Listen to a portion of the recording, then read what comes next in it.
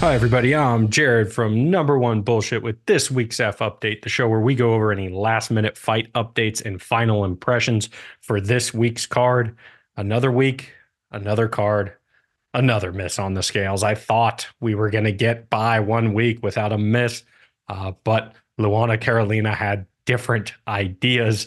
She ended up weighing in initially at 129, 3 pounds over the flyweight limit for her fight versus Julia Stoliarenko. Initially, Stoliarenko was not going to take the fight, as she herself has had some trouble on the scales. I think we all remember that really scary, like double pass out she did. And that was actually up a weight class. So she's not going to let anybody slide for not making weight. She told Carolina, you drop 1 more pound and we can fight. Sure enough, Carolina came back to the scale at 128. So the fight is on between her and Stoliarenko. Also on the scale, Meatball Molly looked really good for her strawweight debut. Didn't look drawn out. I mean, she looked lean. First time she's ever fighting professionally at 115. And it did not look like it was any kind of a tough cut for her. Now at the stare down, I mean, she didn't even bother looking at her opponent, Diana Belpita. She just looked straight forward, wouldn't even look at her. Another person who came in what appears to be very, very good shape is Khizriev. I mean, there's kind of always the jokes about his dad bod, but he came in like cut up with abs and then had a very, very intense stare down with Mahmoud Muradov. That one got me excited for the fight, just watching that stare down. And then for the stare downs, my man Gilbert Urbina, they announced Radke. He was standing up there, and Urbina kind of never came out. My guess is he was deucing it up in the back because after a few minutes, he ended up coming out and they had their face off.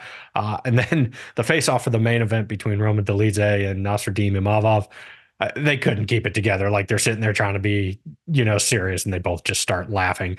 But I do have to say, Roman Dolidze looked to be in great shape. I mean, he is absolutely shredded at 185. Definitely the right weight class, which I would not have thought looking at him previously when he was at light heavyweight. I mean, he looked big for light heavyweight. So very excited for him. Go over to X at Number One BS Pod. Take a look at the fight picks as well as vote in that featured prelim poll. That featured prelim is Meatball Molly versus Diana Belpita. And then the card, it is a fight night. It's a little earlier. Prelims start at 4 o'clock Eastern. That's right, Bull City. Everything's Eastern time. And that is wall-to-wall ESPN Plus. So prelims 4 o'clock, main card at 7 p.m. And then if you're into the road to the UFC, the finals of that are actually going to be after the main card, and that's going to be on Fight Pass. I believe it's supposed to start at 11:30 p.m.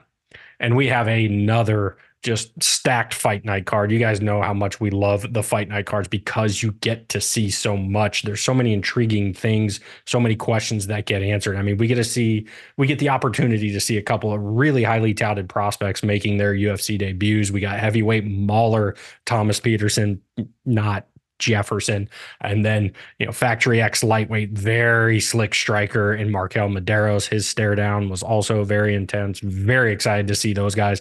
We get to find out about the Korean Tiger featherweight Jong Yong Lee. Can he build on his road to the UFC winning performance last February as he takes on the very dangerous Blake Builder? Will Azat Maxim, who was victorious in his UFC debut against Tyson Nam, keep his undefeated record intact and pass the inner G test? And our featured prelim, can Meatball Molly McCann reinvigorate her career with that drop down to strawweight when she takes on Diana Belpita? And in just his third fight, that's right, 3 fights in 6 years, will Aliaskhab Khizriev continue his dominant ways, or is he going to taste defeat for the first time at the hands of Mahmoud Muradov?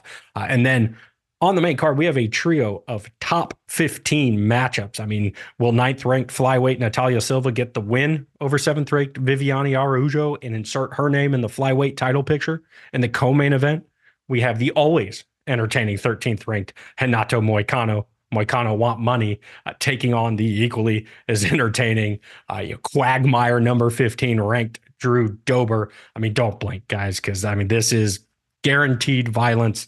Would be very surprised if it's not at least in talks for a fight of the night. We got a good one on our hands.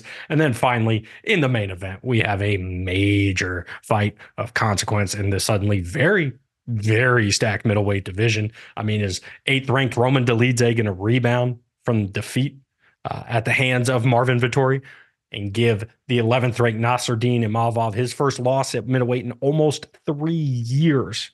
Or will the sniper show off his beautiful striking game and continue his ascent up the middleweight rankings?